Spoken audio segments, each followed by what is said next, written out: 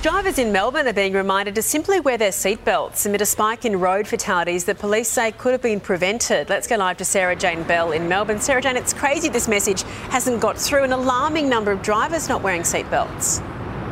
Yeah, that's right, Eddie. And police say they are astounded by the number of people who still aren't protecting themselves by wearing seatbelts, despite the spike in fatalities that we've seen. More than 12 of the 113 drivers and passengers killed across the state's roads before June 30 this year were not wearing seatbelts. And police do expect that number to rise as investigations into several major crashes continue.